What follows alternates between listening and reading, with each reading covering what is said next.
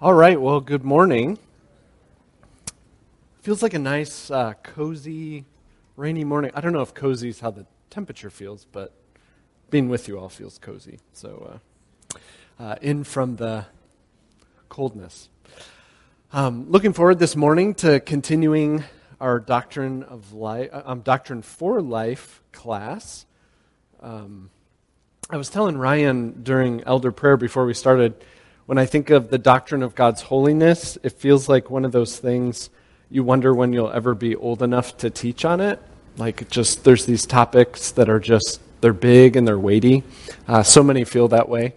But holiness is one of those terms that's how I think about it as we come to it. But on the other hand, it's also very accessible. There are parts of it that are very accessible and parts that are just far beyond us. So that's where I'm coming from this morning a little bit. But just as we think of a recap of where we've been a little bit, we've been in our Doctrine of Life class really trying to hold this connection between what the Bible says and the doctrines that it gives and how those are to shape our lives. It can be easy for those two things to become split. Paul Tripp talks about this dangerous dichotomy when the things that we say we believe are not pairing up with how we live. And so that's something we want to be aware of and intentionally thinking about as we think about what the Bible says about God and our relationship with Him. We looked at doctrine in general. We talked a bit about the doctrine of Scripture. Spent a week on that, and then Paul has been talking about the doctrine of God, and so we had 3 weeks talking about that. Again, books are written on any of these things, but bringing them down into a way that we can think about, be edified by, and continue to explore. Today we're going to zero in then, it's kind of a subset of the doctrine of God to the doctrine of God's holiness. And Paul Tripp, in this book that we're going through, this Do You Believe book, out of 12 doctrines that he covers, he picked the doctrine of the holiness of God as one to devote 2 chapters to. Each of the doctrines is 2 chapters, one on the doctrine, one on application of it. And I'm so glad that he did, because I think it's something that can easily be kind of left out of our minds. We'll talk about that a little bit as we go on. It can be something that's fuzzy for us maybe, and yet it's all over Scripture. The word holy is almost on every page, it feels like, as you go through the Scriptures. So I'm glad that he spends time doing that. Also, Jen Wilkin, in her book, In His Image, begins in chapter 1. This book's on the communicable attributes of God. She also has a book on the incommunicable attributes. I know the ladies' study went through this, right? And her first chapter is called God Most Holy. And she just takes on the doctrine of holiness and just does a beautiful job. And that's also been included in our discipleship curriculum. So if you go through the discipleship process here, which is something we'd love for every believer to get a chance to do and be paired up with someone else, you begin by reading that chapter, exploring God's holiness, and she just does a great job, so I'll be pulling from some of what she says as well. So those are just some things to kind of orient us just to the teachings about holiness. I mentioned in the email that I sent to the church that this is a topic that I've felt conflicted about as I've heard the term. Have you ever felt that way? You hear holiness, and I think we know as Christians we're supposed to like that word, right? Again, it's in the Bible all the time. But there can be a part of it that feels scary, overwhelming to us. That's something that I felt for most of my life and still wrestle with sometimes when I come to it. I think what we'll see is, as we look at it, there's a part of that that's actually fitting. There's an aspect of holiness that will continue to overwhelm us always. That's part of what the essence of holiness is, God's holiness. And yet there can be, I know in my thinking, there was wrong thinking of it that wasn't as much shaped by the cross and the heart of God, that left it at this fear or dread that wasn't compatible with the rest of Scripture. And so hopefully as we look through it at this today, it will help with some of that incompleteness that I was dealing with and still think through.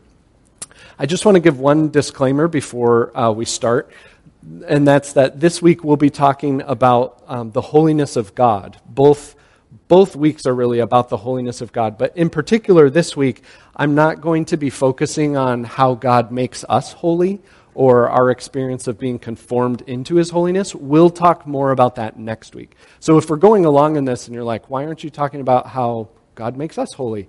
You're picking up on something right, and we're just talking about it next week. So anyhow, just in case that causes cognitive dissonance.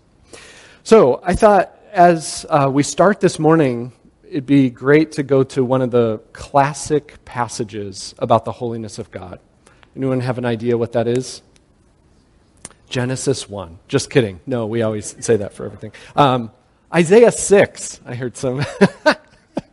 So, anyhow, Isaiah 6. And I'd encourage you to turn there. I'm going to read it, then we'll pray and ask for God's help, and then it'll be in the backdrop of some of the things that we'll be talking about. In the email that I sent out, someone wrote back, when I think about God's holiness, I think about R.C. Sproul's book, The Holiness of God. And I think about that book too. And then I saw a video study by R.C. Sproul on that, and his hair was all wild, and he's writing on the chalkboard and super excited. It was amazing. But a lot of that book is unpacking Isaiah 6. And so let's just orient ourselves to that. This is the transition where King Uzziah has died, and Isaiah gets his prophetic call here, and it teaches us so much. So Isaiah 6, verses 1 through 7, this is God's word. In the year that King Uzziah died, I saw the Lord sitting upon a throne, high and lifted up, and the train of his robe filled the temple. And above him stood the seraphim. Each had 6 wings. With 2 he covered his face, with 2 he covered his feet, and with 2 he flew. And one called to another and said, Holy, holy, holy is the Lord of hosts. The whole earth is full of his glory. And the foundations of the thresholds shook at the voice of him who called, and the house was filled with smoke. And I said, Woe is me, for I am lost, for I am a man of unclean lips, and I dwell in the midst of a people of unclean lips. For my eyes have seen the King, the Lord of hosts. Then one of the seraphim flew to me, having in his hand a burning coal that he had taken with tongs from the altar. And he touched my mouth and said, Behold, this has touched your lips. Your guilt is taken away, and your sin atoned for. Let's pray, and then we'll continue to talk about this. Our Father in heaven, we're thankful for your word, and we pray for your help as we consider it this morning. We come before you as the holy, triune God, and we do so with reverence and awe and fear. We thank you that through the work of Jesus, our sin has been atoned for, and your holiness is not something that just keeps us from you, but it is something that sends you toward us in love, and we're amazed at that. So we pray that you'd help us as we consider the wonder of who you are and how you relate to us. And we ask that your Spirit would help our hearts to understand these things, to be filled with joy in believing them, and to respond in gratitude to who you are and what you've done. We ask this in Jesus' name. Amen. All right, so we can, that's all, if you're following along on a handout, that's kind of the front of that, of just introductory things to kind of orient us. And then as we turn inside, we come to the question of what is God's holiness? And if we think about the word holy, I think this is really helpful because it's a term that can be so kind of amorphous to us, right? But there are really 2 clear aspects of God's holiness that I find as I keep those things in mind, then it orients me to thinking about this rightly. And those things are separateness, and purity. So separate and pure. And we'll just look at those in turn. But the first part of this, that holiness, part of what it means is to be separate. It comes a lot from just what the word holy comes from. It comes from a verb that means to cut or to separate, right? So that's contained right in kind of the meaning of the word there. And in general terms, what that's doing is really pointing out what Paul talked about in our Doctrine of God section, of that difference in the creator-creature divide. That that God alone is the creator, and that there's this divide that's really a giant chasm, and that we find ourselves situated on the other side, along with everything else in creation, on the other side of this divide. That the holiness of God is referring to the separateness, the set-apartness of God, especially over and above everything else, which could all be called creation. And so when we think of holy, it's kind of fun in English because it sounds the same. So you have holy, and then you have holy, meaning holy other, right? And so that can kind of bring that to mind. When we think of holy, holy otherness is a part of what that's referring to. And Scripture refers to God as being unique in this way, kind of all throughout. But Exodus 15:11, so that song of praise after the Red Sea, it says, "Who is like you, O Lord, among the gods? Who is like you?" And then hear this, "majestic in holiness, awesome in glorious deeds, doing wonders." The point of that song is there is no one else like God who is majestic in his holy otherness, right? So Exodus 15:11 is saying that.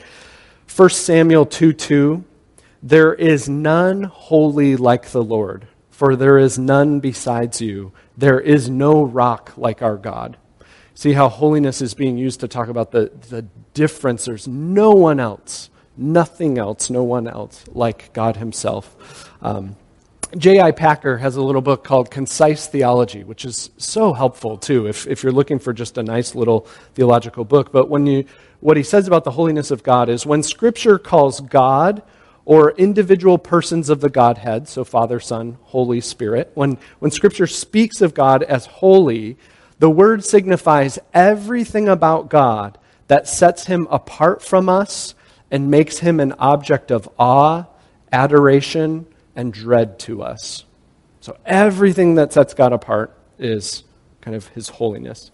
Paul Tripp, in his book, he talks about, and again, every human analogy breaks down, but this is helpful, I think. He got to see the Burj Khalifa, which is the tallest building in the world right now. And so that's located, anyone know where it is? It's in Dubai. So in the United Arab Emirates. And so it is 2,722 feet tall, just over half a mile. So you walk half a mile and we're all out of breath when we do. Just kidding. And you think going up, that's just mind-boggling. It just towers above every building in the region. And it's taller than, if you think of some of the other tallest buildings, it's taller than them. It has the most floors of any building, 163 floors. That's just amazing. The World Trade Center, which had the most floors before this, was 110. So not good at math, but 50 more floors. But part of what he talks about is just the experience of encountering a building this tall. And you could think about that even with the Grand Canyon, but that goes low. This goes up. But you see this building that then towers above all these other tall buildings. These buildings that if they were in San Diego, we would think, those are huge. But then they all look small compared to this. And then as you approach the building, we lived in Chicago for a while when we were at Moody Bible Institute. And from a distance, you can see the top of what was then the Sears Tower, the Hancock Building. As you start to get a few blocks, you're like this, right? And then if you get under the building, you can't see anywhere near the top. You just see the next 10 floors, maybe. That's how towering they are in our perspective. And that's giving us a sense of the otherness that holiness is talking about. This towering above in a way that we can't even kind of see. And then Paul Tripp talks about the experience of actually going up in this building as high as they let you go and looking out on the other buildings and just seeing the perspective from being that high. You know, a normal house is just a dot. A super tall building, the city itself is so tiny, right? That's part of, on like a human level, what holiness is getting at, is the greatness of that divide. the radical difference of perspective that God has just in his very being as God and creator. So one aspect of God's holiness is that separateness, that otherness. The other aspect that then is tied to that is purity, the purity of God. So separate, but also pure. And so you'll see that there on your handout. Psalm 11, verse 4. The Lord is in his holy temple. So not only is God holy, but where he dwells is holy, and then that has implications for other things. But the Lord is in his holy temple. The Lord's throne is in heaven. His eyes see, his eyelids test the children of man. There's this discerning holiness that God has as he looks out and can see any impurity. It's also in this concept of God as a consuming fire. Deuteronomy 4:24. The Lord your God is a consuming fire, speaking of just the purity of his character. And then really where we can see this unpacked that we've already looked at a little bit is Isaiah 6. Think about what's happening there in Isaiah 6. You have heavenly beings, these seraphim, which, as we think of the creation's hierarchy or whatever, we would say that heavenly beings are pretty high up on the list, right? Fit for God's presence in some ways. And yet, these, not divine beings, but these heavenly beings, these angels, they have 6 wings. And what are 4 of those wings doing? Covering parts of themselves, right? Covering their eyes, 2 wings covering their eyes, because even for them who are not tarnished by sin like we are, even for them to gaze directly upon God would be destruction, right? So even these heavenly beings are covering their eyes from the glory, the holiness of God, and then also covering their feet. And feet are something that we see all throughout Scripture that in many ways will refer to our uncleanness, right? Take off your sandals because the place you're standing is holy ground. Covering your feet, and it becomes euphemisms for other things that are unclean. And so they're veiling themselves from God's holiness because of his purity.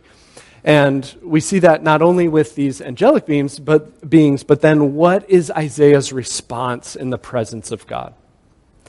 Woe is me. Why? For I am a man of unclean lips, and I dwell in the midst of a people of unclean lips. For my eyes have seen the King, the Lord of hosts. That in the presence of God, one of the things most acutely felt is the purity of him, and consequently then our impurity. Now, when we think about purity, I think it's really important to think of both the positive and the negative of purity, or the positive and the negative of holiness. And what I mean by that is this.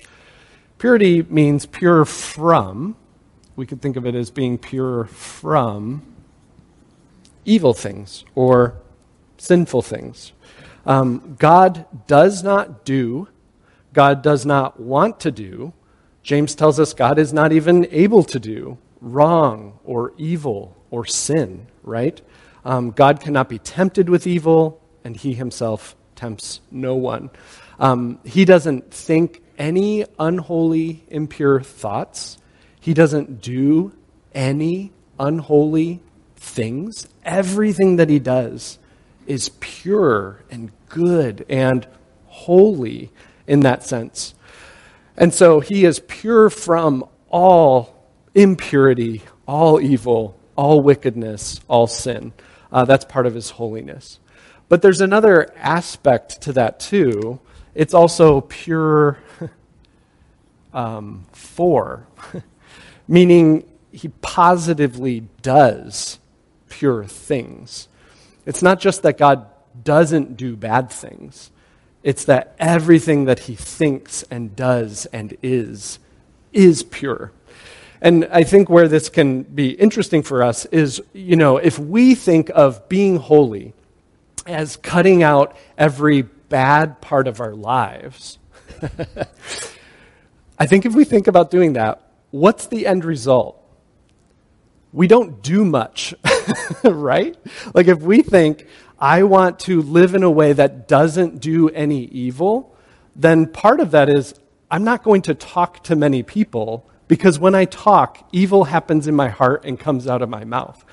If I'm not going to do evil, I'm not going to engage much in the gifts of God, because every time I do, sin has so distorted me that I'm tempted to worship those gifts, or to find a glass of wine and turn to that as the Savior, or to look at nature and think, wow, I'm pretty awesome. Like, it just tunnels us in and in and in if we think cut off all bad things, right? Because sin has so pervaded us that what we end up, I think, a lot of times picturing when we think of the purity of holiness in terms of people is more a stoic lifestyle of disengagement from everything because of how distorted sin has made us. Last week, Ryan mentioned in Romans 1 that we're called to be saints, or called to be holy ones. Again, we'll talk about that aspect of it more next week. And then he went on to say, holiness is not uptight or snooty. And I agree. And I think that's what this is getting at, is so many times we conceive of holiness as stopping things, when purity is both saying no to things, but it's also saying yes to things. And God, in his holiness, is always saying yes to that which is pure. Purity and holiness for God does not equate with any less action, right? He thinks and does and is always in these perfect ways. And just a few things that kind of remind us of this as we just get this more holistic, I think, view of purity. The Trinity reminds us of how God relates in purity and holiness. God's holiness is not withdrawing from relationship, right? He has forever existed, Father, Son, and Holy Spirit, in the social relationship of the Trinity. And so for God, holiness does not mean not relating and keeping to himself, but there's a perfection and a joy and a delight in the relations of God. So the Trinity reminds us of this relational aspect of his holiness. The creation reminds us of this. I mean, you could think of God who is in himself holy, that what would make sense for him then is to just stay in that form and not do anything, right? But instead, what do we find God doing? We find God creating, right? Creating a world and then creating people who then become tarnished by sin, and God is able to continue somehow to move toward and relate to even tarnished unholiness in some way. And so it's just amazing how much God's purity is not just from, but it is for as well. And then, if we're ever... So what I'm talking about here is just a distorted view of holiness that's kind of like stoic and snooty, like Ryan said. If we ever find ourselves going in that direction, the incarnation is also super helpful to us, right? Because in it we see Jesus, the Holy One of God. We see what holiness in a world like ours actually looks like. And it's so many of the things that we don't think that it looks like. It's him waking up every day. It's him eating a meal. It's him being with people and talking and laughing. It's not just like we sometimes see in Jesus movies where he's kind of this robot that then just delivers these gospel passages. There's a whole bunch of normal, holy life that Jesus lived in between delivering those messages. And so that helps fill out our view of the purity aspect of the holiness of God. One other thing just related to this, when we think of God as pure, a category we can think of is when the Bible speaks of God as being light. The luminescence of God, there are all kinds of things about that, but part of what that's getting at, when John says that God is light in 1 John 1:5, with no darkness in him at all, the image is affirming God's holy purity. darkness signifying impurity. For God who is light, there's no impurity. And it's connected to ethical purity. It speaks of us walking in the darkness, not practicing the truth. But now we can walk in the light, walk in holiness, walk in purity, just as he is in the light. But when we think of light as speaking of the holiness of God, we see how there's these two sides to it, right? That on the one hand, it's so bright and it's so other and so blinding that we have to cover our eyes, right? And yet there's something so glorious, so beautiful, so awe-inspiring about it that we want to move toward it. And so you find that tension as we as creatures, and especially fallen creatures, interact with this other purity that comes in the holiness of God. Let me hit number 3 here just to kind of wrap this up, then we'll open it up for questions and comments, and then we'll move into application, all right? These are the two things to keep in mind of what holiness refers to. There's something else that's on your sheet, and it's just the uniqueness of God's holiness. And I just want to point that out for us to think about. What's unique about God's holiness as we consider that in relation to his other attributes? Well, it's what we found in Isaiah 6, that it is the only attribute of God that is elevated to this threefold level. It's the only thing that's said about God 3 times. And in Hebrew language, repetition is how you elevate something. If you want to underline and bold and all that, you just keep saying it, right? Because you're not doing bold text and most people aren't even reading the stuff. It's being read to them, right? So holy, holy, holy. And this gets picked up in Revelation 4:8 that's being said of God continually. And R.C. Sproul, one of the things that he brought out that I think is so helpful to think about is the scriptures tell us holy, holy, holy, but never love, love, love, or mercy, mercy, mercy, or justice, justice, justice. Holiness is unique in the sense that it is the only one that is spoken of that way. And there's a reason for this. In a certain sense, holiness characterizes all of God's attributes. If we think about any of the attributes of God, so his all-knowingness, his justice, his wrath, his love, his mercy, like you think of any of these, his eternality, holiness speaks of how he, in his being, is wholly other and perfectly pure, and that shapes every one of those attributes. The exercising of the other attributes is in holiness. God shows a holy love. He shows a holy mercy, a holy wrath, holy justice. Everything about him is completely other and completely pure. J.I. Packer says, holiness covers all aspects of his transcendent greatness, that's the distance between us, and moral perfection, and thus is an attribute of all his attributes. And then listen, I just think this is the takeaway, really. Holiness is pointing to the godness of God at every point. Everything we talk about God is still wholly other and always perfectly pure, no matter what it is. And so that's what's amazing about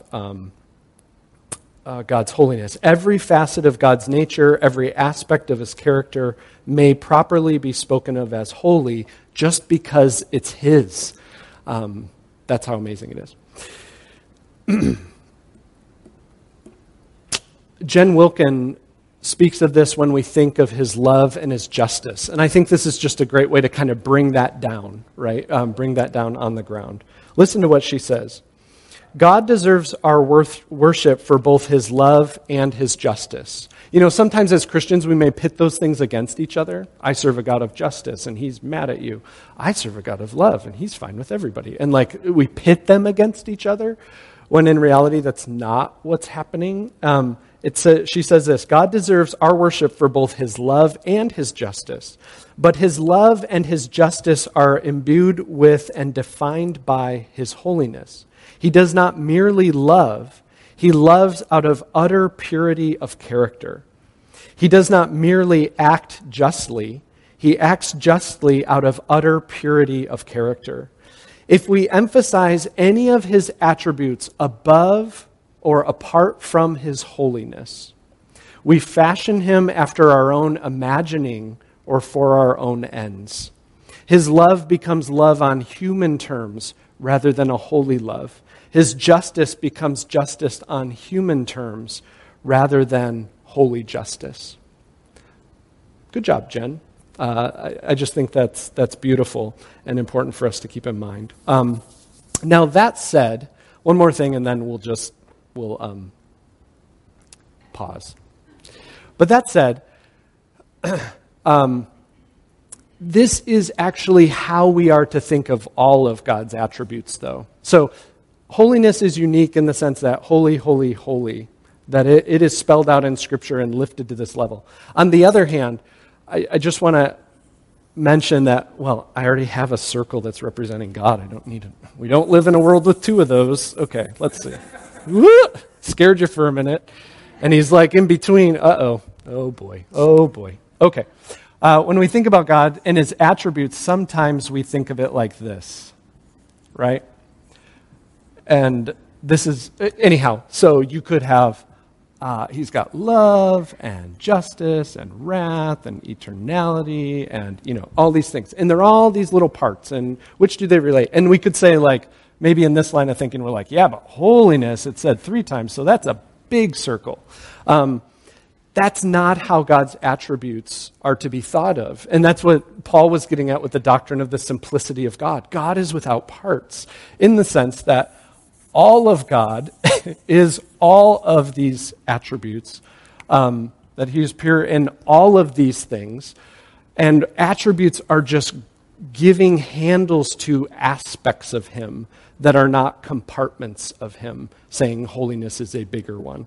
So when we think of any of his attributes, it can't be held out in disconnection from the others. It's always perfectly shaped by them. And that's really what holiness, I think that's where the uniqueness of holiness is it's capturing that everything about God is perfectly pure and completely separate, whether it's his love or knowledge or whatever it may be. So I just want to summarize this then. Holiness refers to 2 things: the separateness and the purity of God. And we see these both in Isaiah 6, right? When you come to that passage, Isaiah is confronted by the otherness of this God who's on the throne, and his robe fills the temple, like there's no end to it, and also his purity. And Matthew Barrett, in the book that Paul was mentioning, he just has this, and let me just say it, or read it as just a summary of this. As Isaiah stands in the presence of God, seraphim flying over the throne, smoke filling the air, the ground under him and the walls around him violently shake from the cries of the seraphim, and Isaiah is brought to his knees. Can you imagine just how petrified he must be? Isaiah surely thinks he is about to be swallowed whole. In that moment, no doubt, Isaiah sees his life flash before his eyes. Now, hear how the 2 things come together. Never before have both the finitude of his existence, that he's down here, and the sinfulness of his soul been so exposed. And such is the effect of standing in the presence of the Holy One. I thought that's just a nice summary. And it's pulling those threads together. Okay, I have said words. Do you have questions or comments about either questions about what we've covered about God's holiness, or comments of how his separateness and his purity, or just how holiness is a beautiful thing to you or a scary thing? It's questions or comments on holiness, but not referring to our becoming holy, because that's next week. So. And someone has a microphone. Caleb, thanks.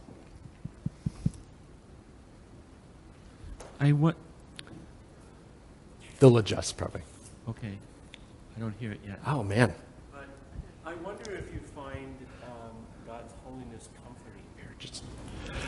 If I find it? If we all We're getting find personal, it, Kevin.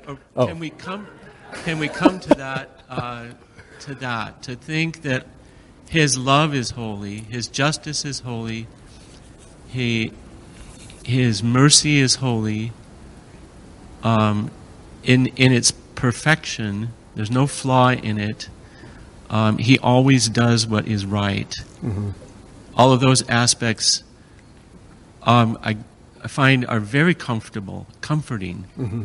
And yet it doesn't make me,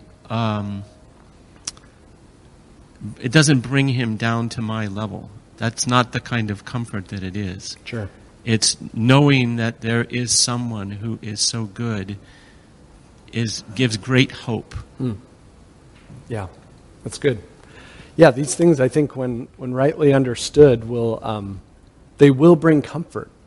We'll talk about that a little bit in the why does it matter part as well, but yeah. Anything else? Any other questions or comments just about these aspects of God's holiness or I got a question. Squirrel's hair? You have a question? Yeah. Okay. So you said earlier that because of God's holiness, He's not able to tempt us because that's not who He is. But in the Old Testament, we see He does certain things to test the Israelites. So I was just wondering if you could differentiate between God testing us versus allowing Satan to tempt us. Allowing Satan to tempt us, was that the last part of that? Yeah. Testing and tempting. Wow, Caleb, way to go for the jugular. Let's see. I think we could boil it down probably to this, that Satan's designs of tempting are toward our destruction. And God's intention for testing is to reveal what is there and to show it for what it is. That's what we see more in 1 Peter. Meaning that God's testing is toward an end of our good, and Satan's is toward an end of our destruction. Those two different motivations can make something that seems hard have two radically different purposes, right? And so there's a lot more that could be said, but I think if we just boil it down to that, I do think that's helpful. Is that helpful with what you're... Yeah, testing isn't like it is with Satan to be like, I want more people to fail. It is I am orchestrating something that will work good and I'll use for good and display the good that I am doing in them. And so it's producing all these good things, even though the word test still brings to mind the difficulty of what's being endured. That's some of it. Anything else? This side of the room hasn't... Hank? Okay. Got it. Thanks, Amy. The subject of the holiness of God, to me, and everything you've just said kind of falls into this category. It's both, at the same time, what we need and yet what we're most terrified of. Yeah. Like Isaiah is a good example. He's there. We all want to be in the temple, but if we're not fit for the temple... it's terrifying and deadly. Yeah. And so I think that's true of the human condition, right? I mean, and the solution is the tongs on the lips and the purifying to make him fit and to give him strength to carry out his mission. And so it is with us. Yeah, it's really good. Holiness will always have a proper awe to it, A-W-E, but the dread through the redemption that Christ brings is different for us in Christ. It changes it to an awe of delight and wonder from one of being undone as Isaiah was undone before redemption, right?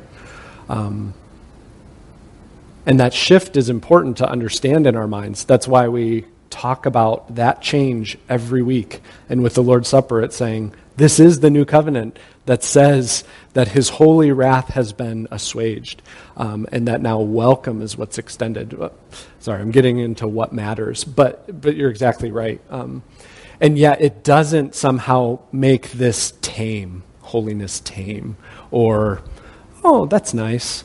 It stays very big and very terrifying in the right sense of the word. The fear of God, that's a good trembling of his goodness and wonder, and in particular, his love toward us, but we still shake when we consider someone so other and so pure. Okay, well, I don't see everyone just squirming, wanting to talk, so let's look at some applications then together of why does this matter. And then you can also know next week we can talk about this more too, just as we kind of soak it in. So thanks, Caleb, for facilitating that. There are many ways that God's holiness is helpful to us as Christians. One of the beautiful things about Tripp's book is he spends a whole chapter just applying it, and those chapters are longer than unpacking the doctrine. He gives 9 applications of how holiness is helpful to us. And so I'm going to just highlight 2 this week, and then we can talk about more things next week. But the first one being, and so this is under why does it matter? Holiness, it helps us understand. This is a long one. Now that I write it out, I can type it faster. Our world and ourselves. If you don't like writing that many words, you could just say understand. But it makes sense of some things for us. It probably goes without saying, I think, here, but it may be good to remind us. Holiness is not a common idea in our society or in the cultures we find ourselves in. It's probably not a word you hear discussed much unless it's just before an explicit, like a bad word, like holy something. Like we throw that in, but it's not like meaning what that's meaning. Paul Tripp says holy is viewed as a dusty religious concept with little practical meaning, held onto by a shrinking minority. Welcome to the shrinking minority. Almost everyone wants justice, mercy, peace, forgiveness, and love, but they can exist in our lives only if the one in control is holy. And I think this is important to remember and realize. This is why it helps make sense of our world and ourselves, is even though holiness is not what's being talked about, this idea that there is one who is completely other and completely pure needs to exist for our world to make sense. And without it, the future's just abysmal, and life here is very small and problem-fraught. Tripp goes on to say, because we've abandoned this truth, but God has hardwired in all of us a hunger for what holiness can produce.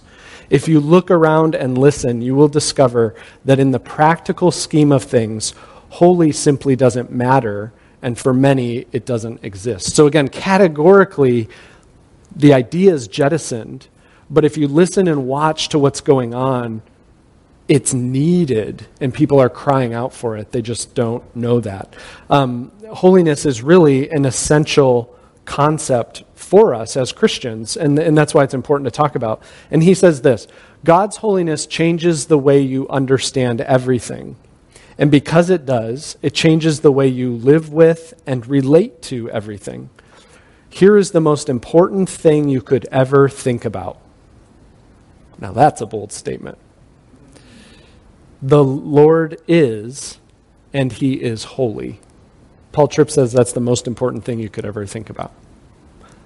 You could take that or leave it, but I think there's a ton to that. How? Why? Why is this so important? Well, holiness has an orienting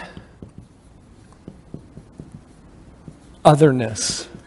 Think of the two things about holiness, right? Otherness and purity. Both of those orient us, and I just want to just think about it briefly. We need to know as creatures that there is someone other than us.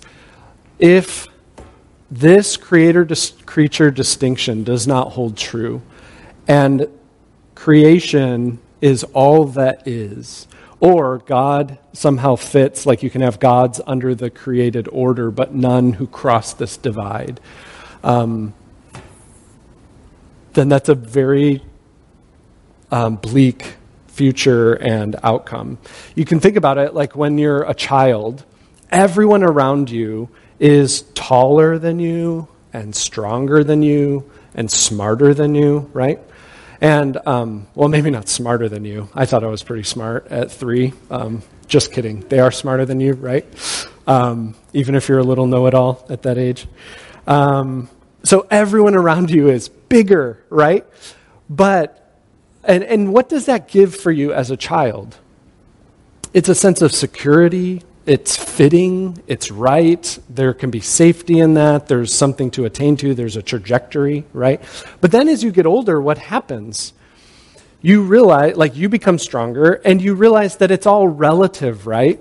It's still true that there are many who are stronger, smarter, anything about us than me or than you. Maybe not stronger than Caleb, and so as you get older, it becomes disorienting a little bit, doesn't it? To realize that, the ceiling is just with creaturehood of people. I thought that parents and adults were this skyscraper that could never be exhausted.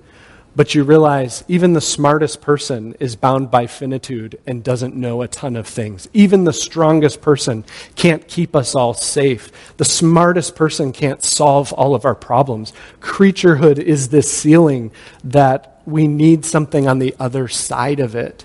And that's where God's holiness, this complete otherness, orients us to what we're looking for in the world.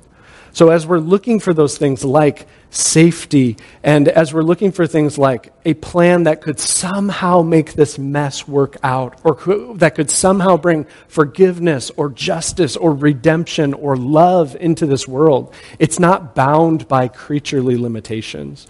There's this orienting otherness of who God is. And so it makes sense of our world a bit.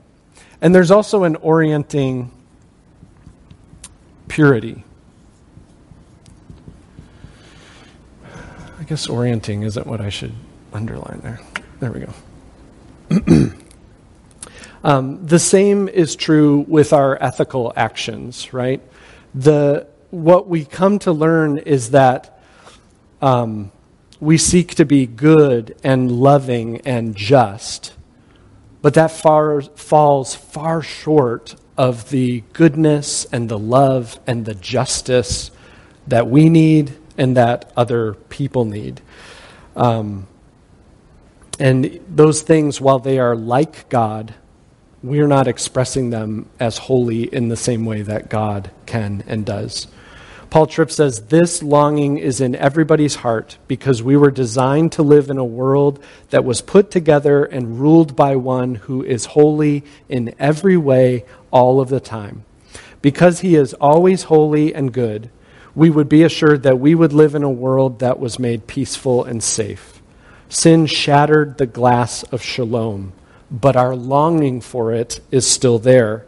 And what we long for is possible only if the one in control of it all is holy and good. Other enough to make it work, and pure and good enough to move toward us, right? That's an amazing thing. And so this goes back to what Kevin was saying. These orienting, the otherness and the purity of God actually becomes comforting. And it's actually what we need is God's holiness. We may not think that. What do I need more than anything else? God's holiness. But again, Tripp says it's vital for us to remember that God's holiness is essential to every human being's emotional, physical, and spiritual well-being, whether we realize it or not. I find that fascinating. Okay. Does that make sense? Holiness actually makes our limitations, both ethically and creaturely, ontologically, it makes them make sense because there is one who is other, and ultimately that's comforting. The second application, and we'll close with this, is holiness makes us marvel at our salvation.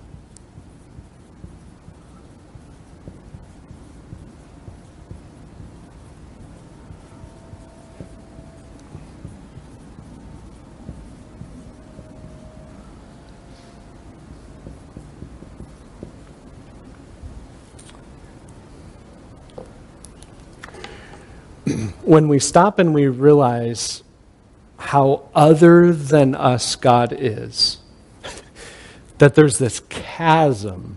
I mean, you think of this building and you can't even see the top, and that's nowhere near the distance between the creator and the creature.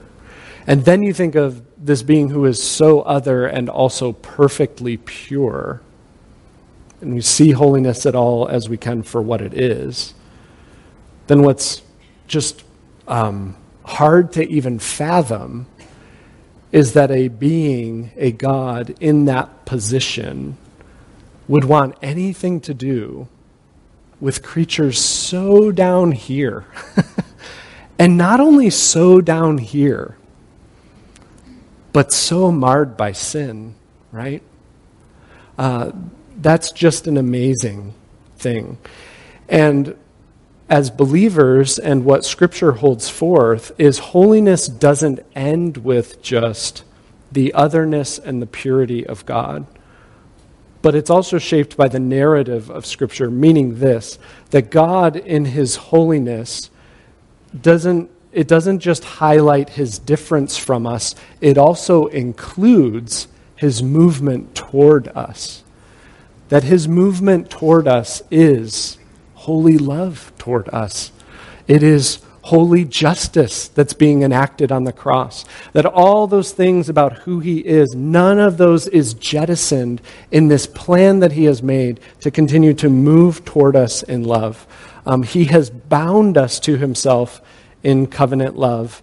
And in Christ, God's holiness can now be for us a source of delight rather than a source of fear of judgment.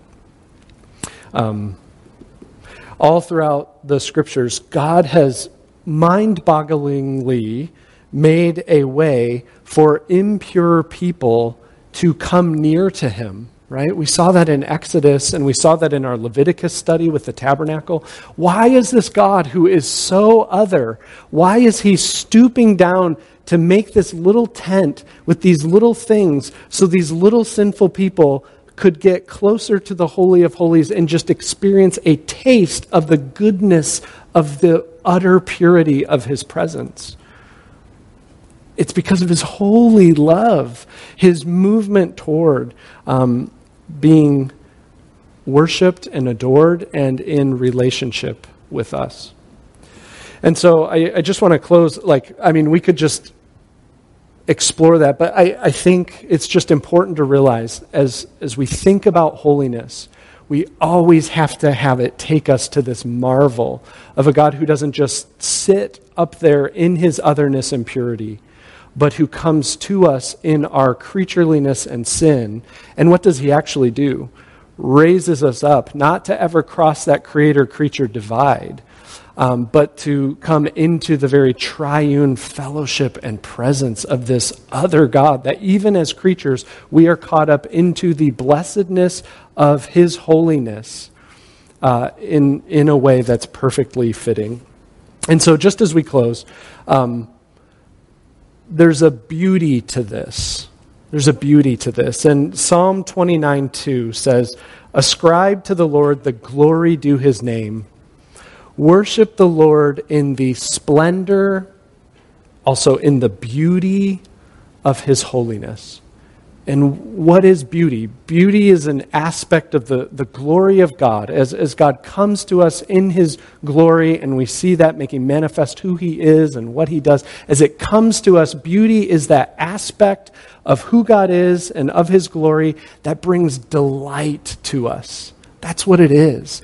And so as we see the holiness of God, as it comes to us as we've considered it, there's something that delights us, and what delights us is that God has chosen to see us as delightful and wanting to bring us into fellowship with himself, that we could experience life with him forever.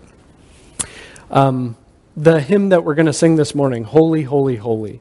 Pull out your hymnals if you haven't picked out a bulletin yet, and just turn to hymn 100.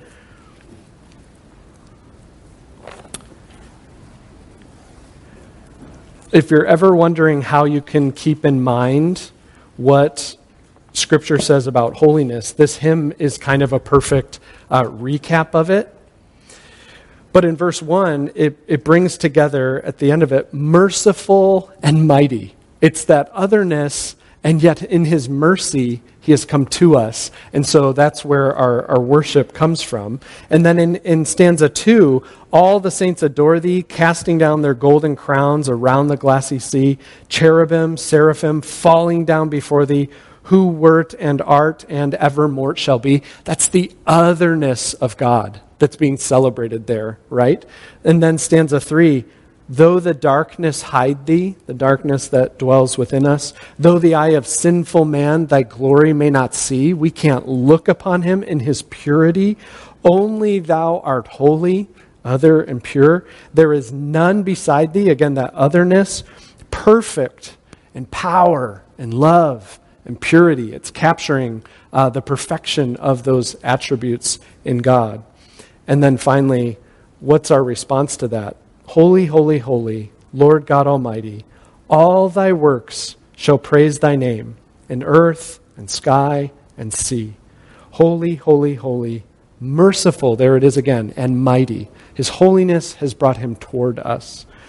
God in three persons, blessed Trinity. The relationship of the triune God, which is now we have been brought into, and we have this Holy Spirit himself dwelling within us, which we'll talk about more next week. So let me pray, and then we will get to hear from this holy God in our worship service and sing in response to him. Our Father in heaven, we are humbled by your word. We're humbled by your otherness. We confess how often we shrink you down to be someone or something like us, maybe just a little bit bigger. We confess how often we justify our own impurity and sin, thinking that it's just better than those who are around us, without holding it up before the brilliance of your purity. And we are undone as we consider these things, but we are comforted and in awe of the fact that you, as this holy God, have loved us, and that through the Lord Jesus Christ, everything that kept us from you has been removed, and that now you dwell within us, and one day we will dwell with you forever. Not because you had to do this, because you want to, and because you love and delight in each and every one of us who are your sons and daughters through faith in Christ, our older brother. Fill us with joy and wonder and awe over these things as we go from here and as we come back to worship you in a few moments. We ask this all in Jesus' name. Amen.